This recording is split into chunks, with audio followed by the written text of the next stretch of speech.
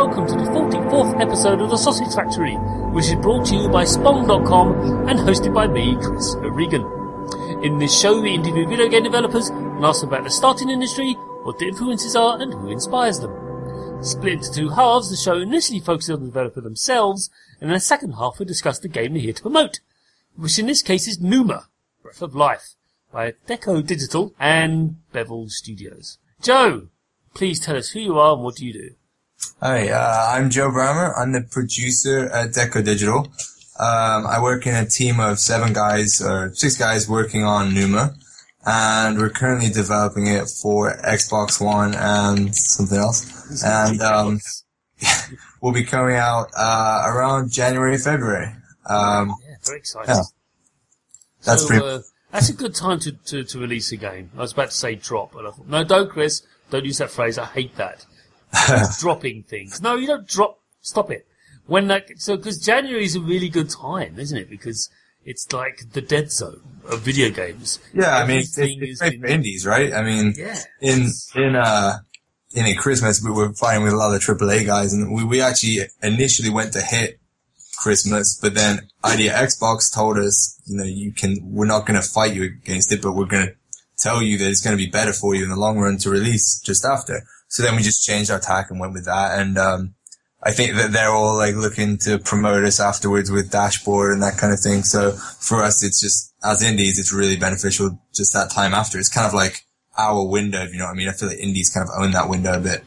It's just I've noticed over the years, playing games especially so many years. I remember I had my Christmas game every year. Last year was The Last of Us. That was a good Christmas game to blast my way through that. And previous years it's been Assassin's Creed and stuff like that, etc., etc., etc. Yeah. And it's just, the I'm going to say it, but palate cleanser. It sounds a bit of a cliche, but Numa is a bit of that, although it was also quite maddening. I can see it! I can! No, you can't. I can see it! Look, it's there! Look, damn it. So you've seen the video that wasn't supposed to be on there, okay. So that video got recorded when it shouldn't have, and it was like alpha broken audio footage at Gamescom that people weren't using headphones, but somehow a certain large corporation managed to record the audio without us really knowing. But hey, that's cool. We just got slated in the comments a little bit, but that's fine. I'm not sure what you're referring to. I mean, this is my own personal experience when I was playing it at EGX. And you will have heard the incredibly annoying voiceover then. Oh, right. Yes. Yeah, but I mean, we kind of went to all these conferences with the same build. We just made like minor gameplay changes that we found that players kind of preferred. But we kind of didn't change the audio because you got the idea of what the game was. Yeah, and we spent like 4 days creating a build specifically for a conference when our whole development time is like 6 months. It's kind of a tough time for us. Well, it's a remarkable game, but we'll chat about that in a moment because I want to know, how did you get started making video games? How did you make your start? Well, I'm 21 now, and I guess when I was about 12 or 13, I was a PC gamer, and I was playing Battlefield 2, and I found out that you could do something called modding, which is a bit more dead now because of indie games, which is fine, but back in the day, people like DICE would release their actual game engines, and you could edit Battlefield 2 and make your own levels. So my sort of playing career kind of came and went very quickly, and I just moved straight into modding and making my own stuff straight away. And from then on, I kind of suck at school and all those kind of like academic side of things. And this was kind of always something that I wanted to do, and always said to my parents this is what I wanted to do, and they always pushed me towards it. And I managed to find a course at Warwickshire College in Leamington, and I had a great lecturer there who kind of pointed me in the right direction. Then I ended up going to university in Derby, and that was more where you kind of find out about you get given £30,000 over 3 years to learn about everything and anything. I guess it's not strictly games, and that's where I kind of learned that I wanted to set up my own company. I wanted to make indie games. I didn't want to go and do AAA or anything like that or work in a studio. This is what I wanted to do, and that's pretty much my game's history in a nutshell. Excellent. So, started out modding as a teenager. And, Yeah. I remember, was it called Desert Combat? Or there was a mod, there was a huge sort of... Yeah, mod that was an amazing 1942, I think. Battlefield 1942, and that's kind of what kickstarted Battlefield 2, I think. It did, yeah.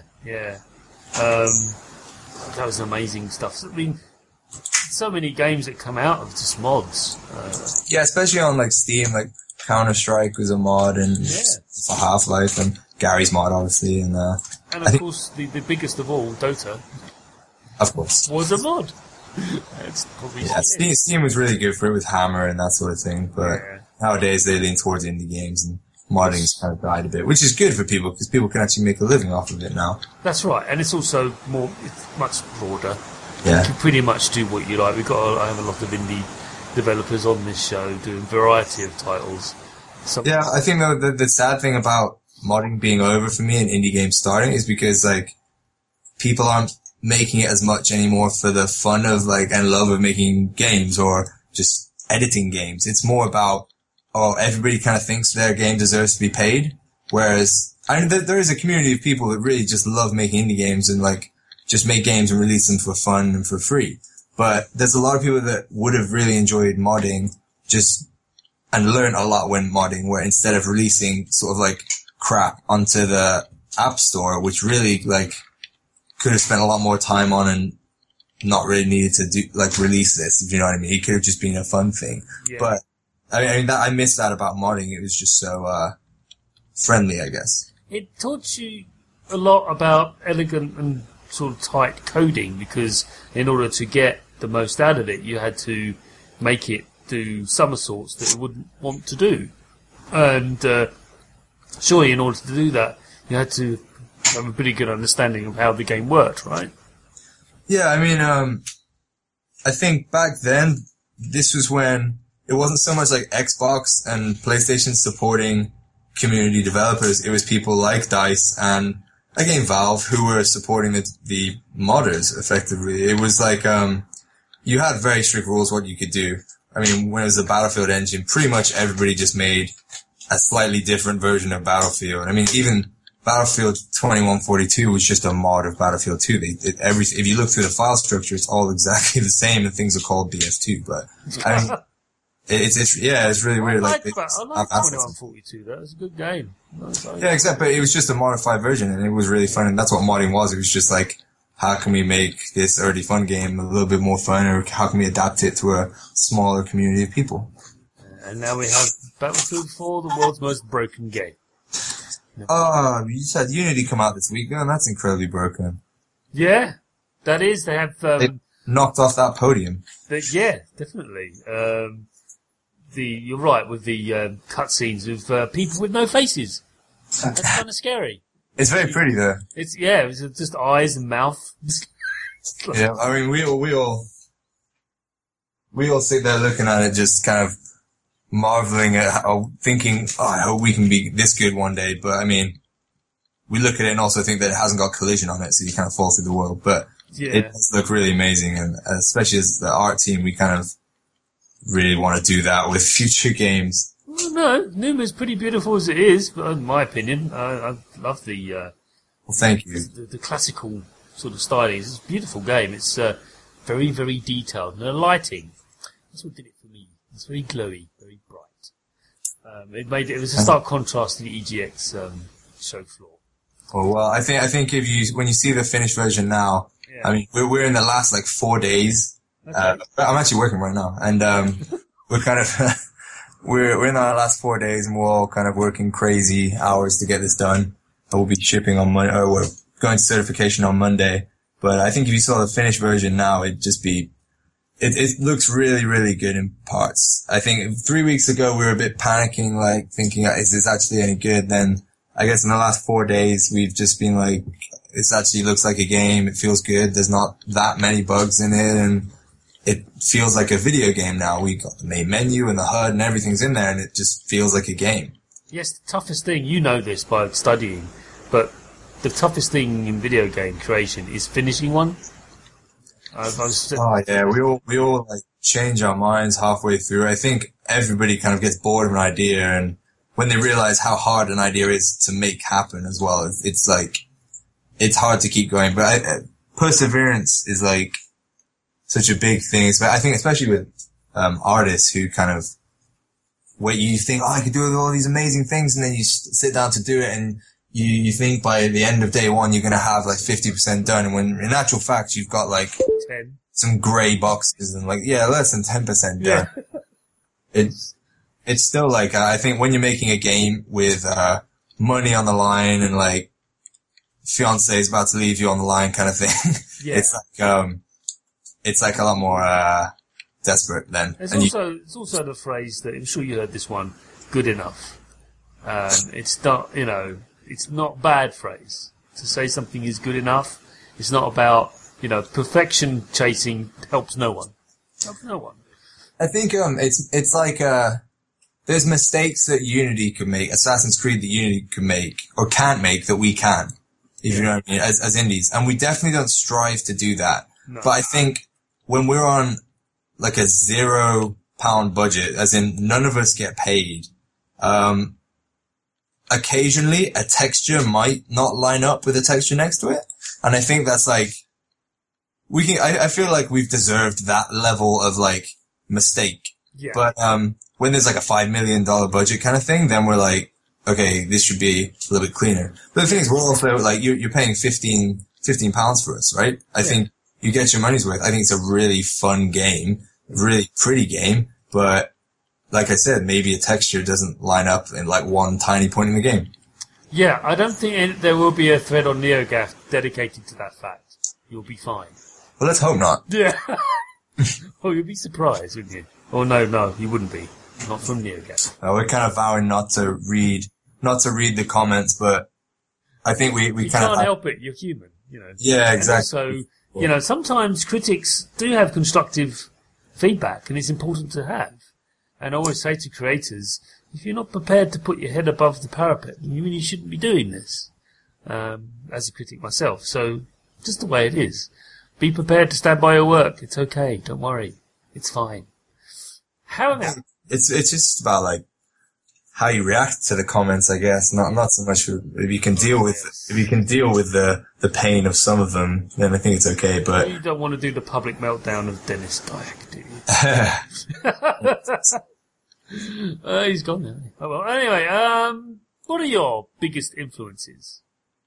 Do you think, as a creator, what's the thing that brings you back round and go, I keep on plugging away at that thing, and it seems to be giving me what I need?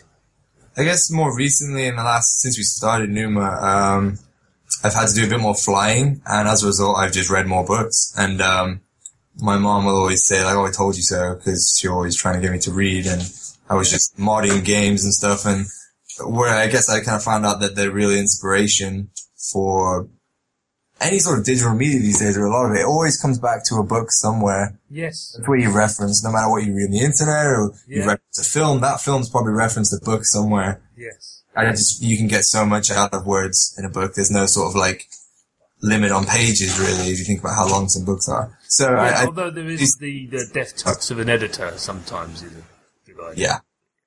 Yeah. If you look at the Harry Potter novels, they get thicker and thicker. Oh dear. I'm sure you needed an editor. Carry on. I'm sure we got paid enough to read them, but yeah. I mean, it's kind of weird because it's been such a crazy 6 months. I don't think we ever had time to sit down and go, what influences us to do this? I think it's just like, we like that, let's do it kind of thing, and we just follow threads. Yeah, Numa's a bonkers game. It is. Sorry to be so. It sounds very flippant for me to say that. It's not.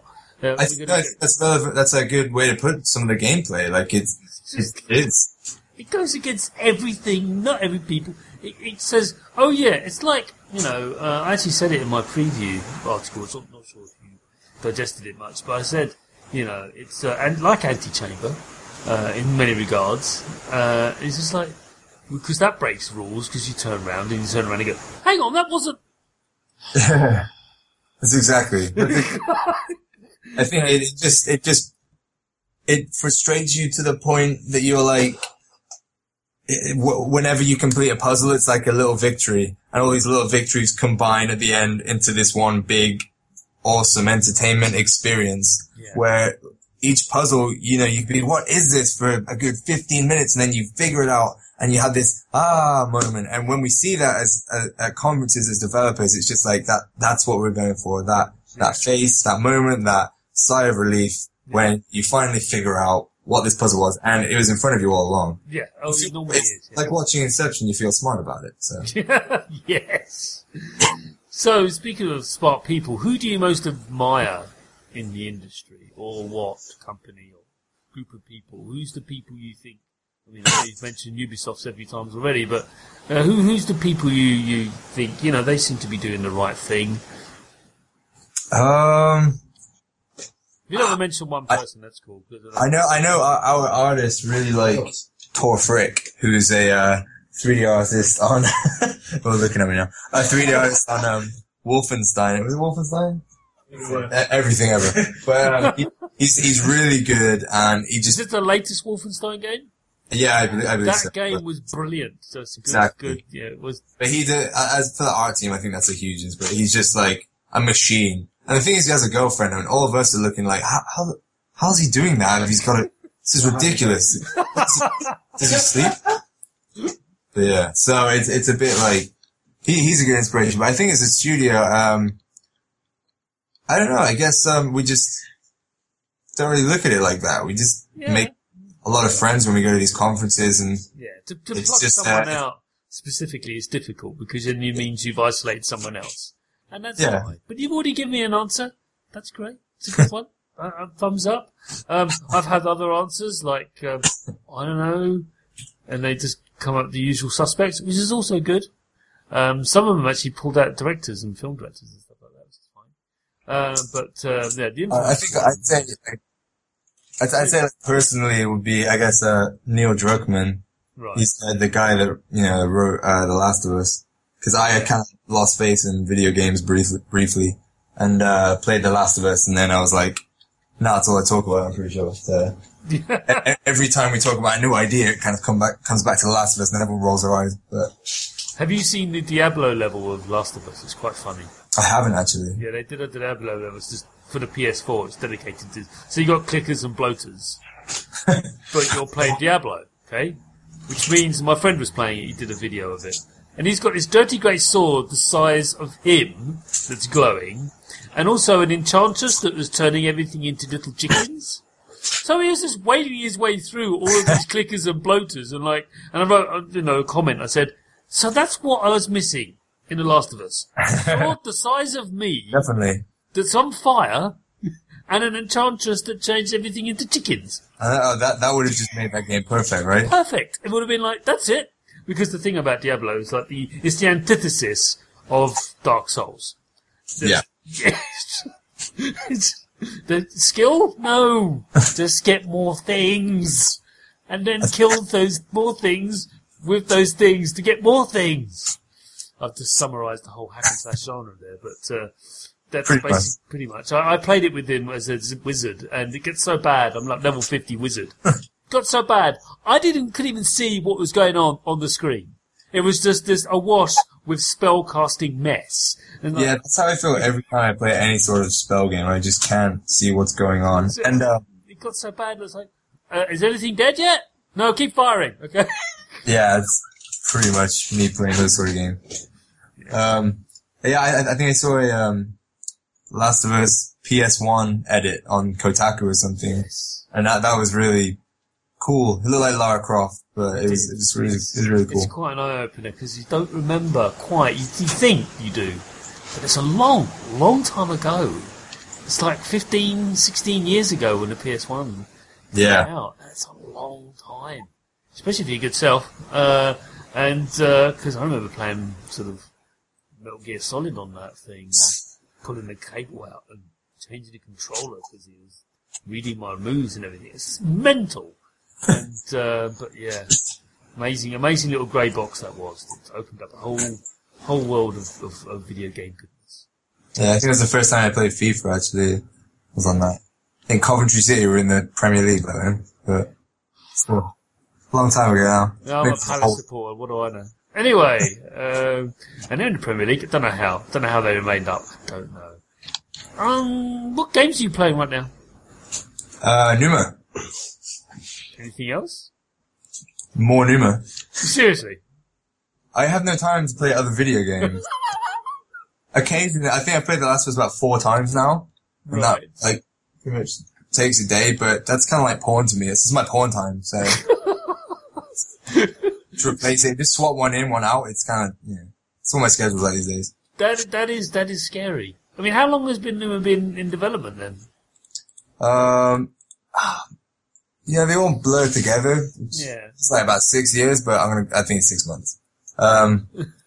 We were going from May 1st, but, to about, a couple of days before the end of May, we decided that the game we were making was just like every other indie game, kind of, it wasn't special, it wasn't unique, it wasn't different, and it was going to come out on Xbox, and it was going to be a game, but it wasn't going to be a good game that meant we could keep going and making more video games. So we just said, you know what, just everybody that's not an indie game developer has said to us, oh yeah, just take it safe, take one step at a time, make a little game, then a slightly bigger game, and then go on to make your big game. But I just don't really agree with that. We just turned around and we said, what's the absolute best game we can make in 6 months where we have to work our asses off to do it?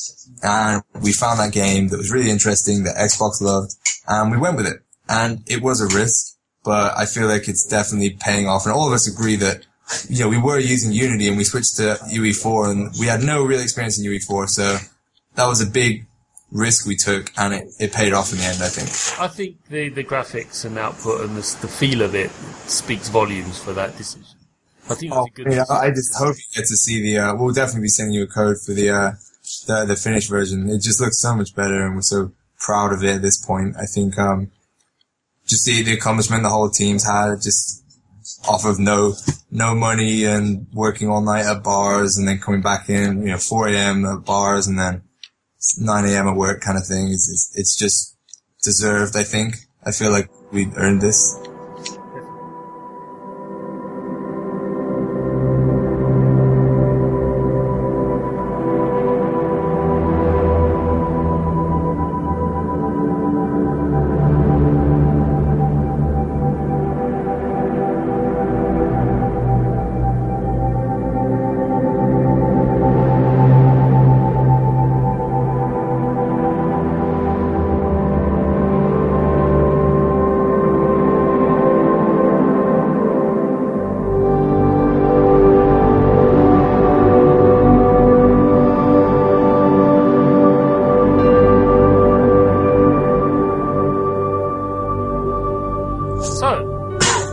First half of the show. Yay! We're now going to move on to the second half where we actually talk about, in detail, dancing around it all show, if you noticed, dancing around the game. And we haven't even described what it is yet, which is what you're about to do now. Please do tell us, what is Numa Breath of Life? To be honest, I prefer the first half. We've been talking about Numa all day. I know, but I sort of sprinkled it throughout the show. But only hinted at it. Don't describe what it is. Off you go. Okay, so Numa is a first-person puzzle game. Yeah. It's similar style to Portal, as in it's going to make you think about your actions a bit, but it's not as fast-paced as Portal. We like to say it's a game for anyone. I know every game loves to market that. But it really is. I think we've had some great moments with people that aren't necessarily video gamers at all at these expos. What you have to do in it is pretty much it's based around perspective, and you use these eyes that we have in the level in the levels, and you have to rotate objects and look at objects at certain eyes to open doors in special ways. And towards the end, or the middle, I guess, we combine all of these small mechanics that we have in these smaller puzzles together to make these super hard puzzles that they are really difficult. We worry that people will get stuck, but I guess that's our angle, right? We're not making a handhold game. It's gonna be it's going to be tough. If you Google the answers, that's a cop-out. You're going to have to stick with it. And one thing we do say is it's a great two-player, single-player game, because a lot of the time we have some great like father-son moments where at a conference we've had, a son kind of using the controller, and there's only two buttons really. There's only X and not even A, just X and the stick. And these kids are trying to figure out these puzzles, and the dads are kind of helping them along. The dads are kind of helping them along, and it's the kids that do using the controller, and it just kind of adds together this moment where a father can actually play a video game with his son, which I don't think has really been like fully available before because of just the generation gap in video games, and we're kind of filling that now. But yeah, it's been really good, and what's interesting is that it's a game that you don't have to be a gamer to do. It's often about how you analyze situations and how you figure out problems and problem solving and these kinds of things. There's a lot of critical thinking involved. We had this moment at EGX this year where I think it's a 9-year-old girl came up to play. And I was watching her play. You were in the Microsoft booth, weren't you? Because that's where I went. We're in the Microsoft booth, and we're in the Unreal Engine booth. Oh, right. Because I only saw it at the Microsoft booth. And there wasn't anyone there. I just walked up and started playing it. But, yeah, sorry, I interrupted. Carry on. No, that's it.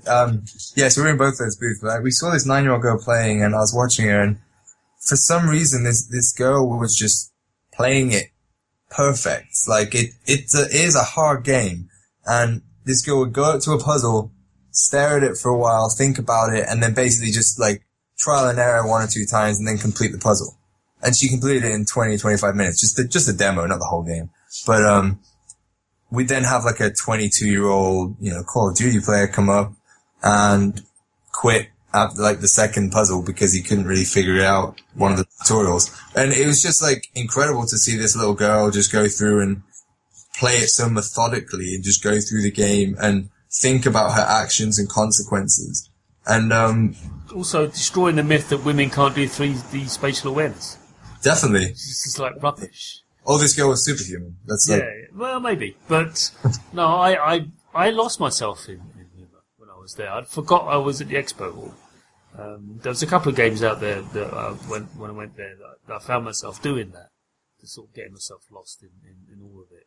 And it's just, I loved it. It was just the simple aspect of it. It's one concept that you had to keep an object in your view whilst you were doing something in order for something to trigger.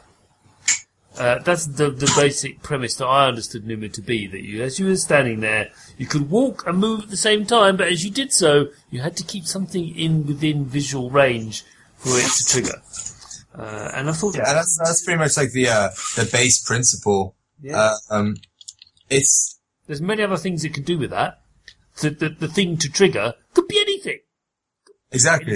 I mean, I think when you get through to the later puzzles, it's crazy, like how our designers kind of set some of these up, and they're definitely easy when you say them, like, oh, you've just got to do this, and it really is that simple, but there's so many things that you kind of have to learn throughout the game to realize how simple they actually are. It reminds me a lot of programming, actually, if you think about it. Yeah, the programmer is the lead designer, actually. They're very programmery puzzles. That's a pretty solid observation.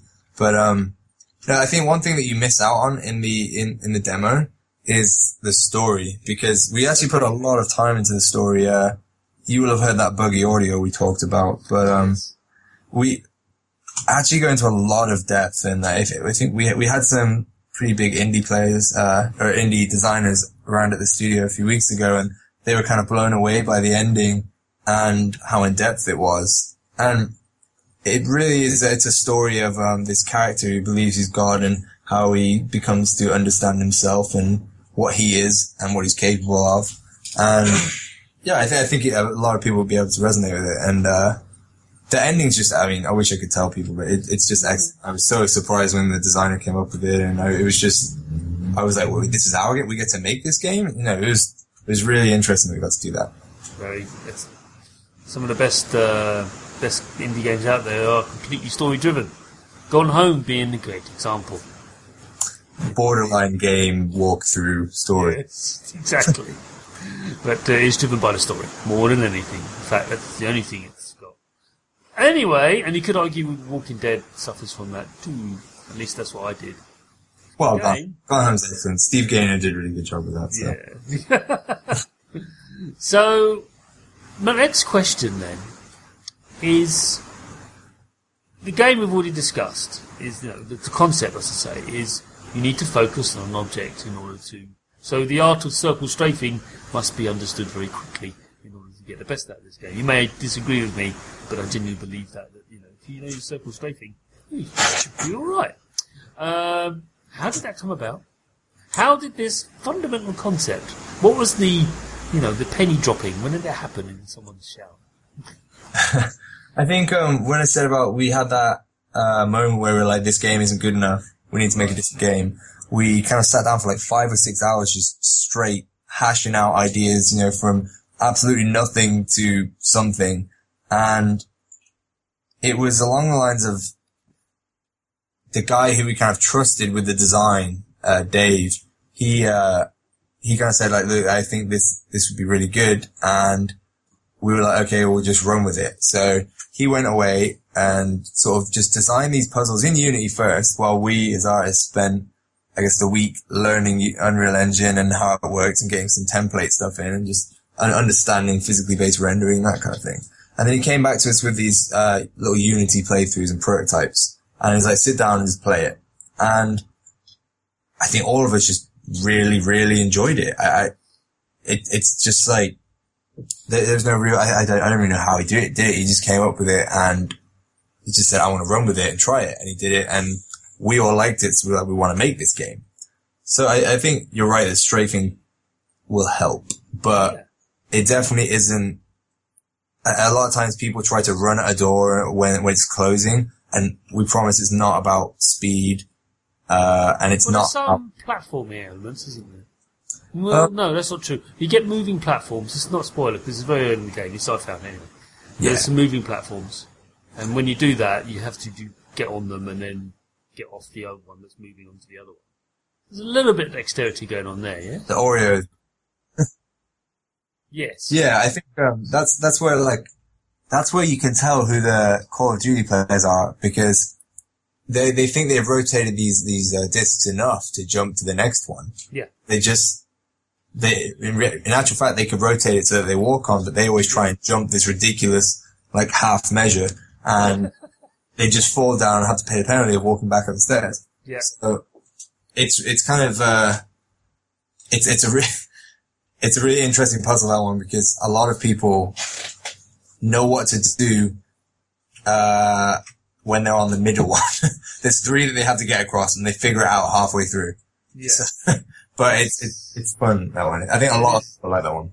Yeah, I do like that one. I just wanted to mention that because, I know what's going on here. It reminds me a little bit of some Mario 3D stuff as well on the N64. Mario did some of that too, where you have a rotating platform, but that was very much dexterity. In fact, it's the whole basis of the game is dexterity. But well, we'll take it as a compliment, so. Yeah. Of course, yeah. Oh, it's Mario 64. Come on. You can't balk at that. Celebrate is one of the greatest games ever. So, definitely. But, yeah. And there's also, it's quite interesting. You've mentioned Call of Duty a lot, and I have nothing against that game at all. In fact, I quite enjoy it for what it is and accept it for what it is. And it is a triumph in coding and development. If you look at it objectively, it is an amazing game. It's just, unfortunately, more or less the same. Every year, and it's just like, come on, is this what they want? Yeah, I feel like this year I was kind of apprehensive about it as it's good this year. But this year I'm interested in it, but mainly because it's different, not necessarily because it is a good game. But I don't know, I haven't played it. But anyway, yes. Yeah. On to much more interesting matters, because. Okay, well, thanks for it's basically a 5-hour brainstorming session, and you come up with this idea that just look at something, and then that triggers something, and that creates, because the fundamental computers are a series of switches. I do try to explain this to people, even to this day. In fact, especially to this day, that's all they still are. a series of switches. Lots and lots of millions and millions and millions of them, but they are still series of switches. How do you design levels with this concept? How did you go about it? We kind of really designed puzzles. And then, Dave just designed a bunch of puzzles, and then we fit them into the game later. I think one of our artists went away and did some level design work, and we basically made a block out of where everything would go. And we actually started off with this idea of having a hub room, so you'd have to walk back to the middle every time, but I think we started to cut that quite early on. And we turned into a much more of a linear game, so you remember I was saying that every puzzle is kind of a little victory. That kind of works really well with the linear part of it. So every puzzle is almost a level, as in every room is a level kind of thing. So yeah, and how Portal works is it's quite linear, but each room is like, okay, this is what you have to do in this room, but it's within a big chapter. So the way we do it is we segment things into chapters. But as far as level design goes, it's been kind of difficult because a lot of it's about perspective. We've had to be very careful where we put things so that you don't break puzzles or make them too easy or too hard. So we've had a lot of trial and error and fixing and breaking again, and we're still doing that right now. But I think we've had a couple of play tests over the last few days with outside people, which has been really interesting. And we got a lot of the feedback that A, we expected, and B, we didn't. But I think all the stuff we didn't was like awesomely positive, so that's really good for us. My next question is a bit of a cheeky one. I don't think you're going to say yes or no if you've got any sense about it, but I'm going to do it anyway because I've been thinking about the game a lot ever since I played it back in September now, but it's gripped me that much. But would you be making a level editor for the game, or is that just beyond your resources or indeed intentions? I think a lot of people ask this, but if that many people really want a level editor, it's kind of like it's a big job. I mean, let's say millions of people buy the game, then we've probably got some money to do that, right? But that takes a lot of money, and we've already sacrificed a lot of our personal lives, and any finances that 21-year-olds actually have has been sacrificed. So it's more that like we would love to, but it's just not viable really. Unfortunately. I mean, it all degenerates into, do you have Unreal Engine? Yes. Exactly.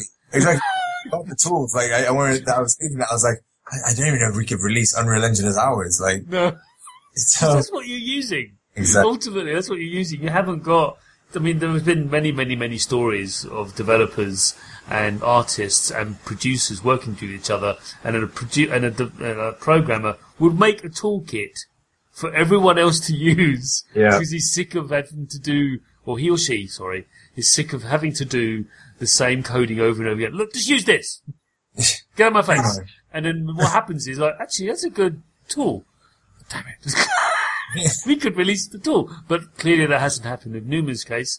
Can't do, because I know it's complex. I think hopefully we can kind of promote some people to go and, or point some people in a direction that they'll go and try it out in UE4, and cause it's a great tool, but it was perfect for us. And I think it's more that we'll just push people to like go, hey, go and try it yourself. You can do something better than us, and maybe you work together one day and we'll work on the same thing, or come to us with your ideas or whatever. So there's a bunch of things that we can do that aren't necessarily releasing an editor, because that's not, I think, like I was saying with the modding, that's kind of gone now. You do your own thing a bit more. But I mean, we're really community focused guys, and we're really like open. We love people telling us what they think about the game and what they would do better, because a lot of the time, if they match up, we actually do that. We just implement it. As soon as a few people are like, yeah, we really prefer this, we're just going to do that. So feedback like that is really good for us. Final question. As you said earlier, the puzzles can ramp up. Rightly so, otherwise it becomes tedious, and you don't want that. But I'm just curious about visual aspects, because I found very subtle in the game levels hints to the player about how they should solve it. Very subtle. Could you expand on how you designed that aspect of the game, about how much do you handhold the player without making them look stupid? To the point, do you, what things have you found, like, that's not obvious, they can't see that, it's just, there's got to be a way we can visually direct their player's eye to something without making it bloody obvious. Yeah, there's a fine line, really. I mean, it's a hard game. We said that. We wanted it to be hard. I think what we do try and do is make sure, I mean, every puzzle has a clue. Otherwise, it's not a puzzle. It's just an unsolvable, annoying video game. So everything does have a clue. It's just how you decipher it and how, I think one big thing in Numa is that you have to reference older puzzles and think, okay, well, I did that back in the last level, so maybe I can apply that principle here. But there is a general rule throughout the game, that is really helpful. And, I think if it's tedious, you're doing it wrong. Or if it's tedious, there's a faster way.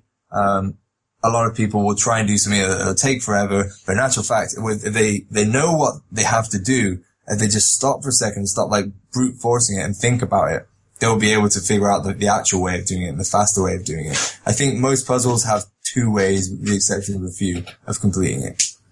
But we don't necessarily just handhold the player, but there are clues in there, yeah. I just use that phrase just to shoehorn it. Yeah. I'm not suggesting you are. In fact, the game doesn't really lend itself at all to handholding. But I just noticed there was some, I know, even in the demo that I played at the EGX, which you've explained many times over now, that was merely a prototype more than the game itself. But I just noticed some graphical tweaks and lighting effects that said, maybe you should look over there. And it was just like, oh yeah. And it was just, I think, the colouring as well. I mean, the eyeballs are blue. They are bright blue. We haven't explained that to everyone, but there's the scene, the theme of it is ancient Greece, or kind of. And it's got these little pillars and classical pillars everywhere and very, very ornate sort of interior. At least that's the parts I saw. And, everything's pretty much red and sort of a red sort of tint to it, typically. Yeah, I mean, each level is completely different, really. Like, it's the same architectural style, but throughout the game, I mean, it just changes so drastically. I don't want to give too much away, but it's not like now you're on level 2 or chapter 2, you've seen everything.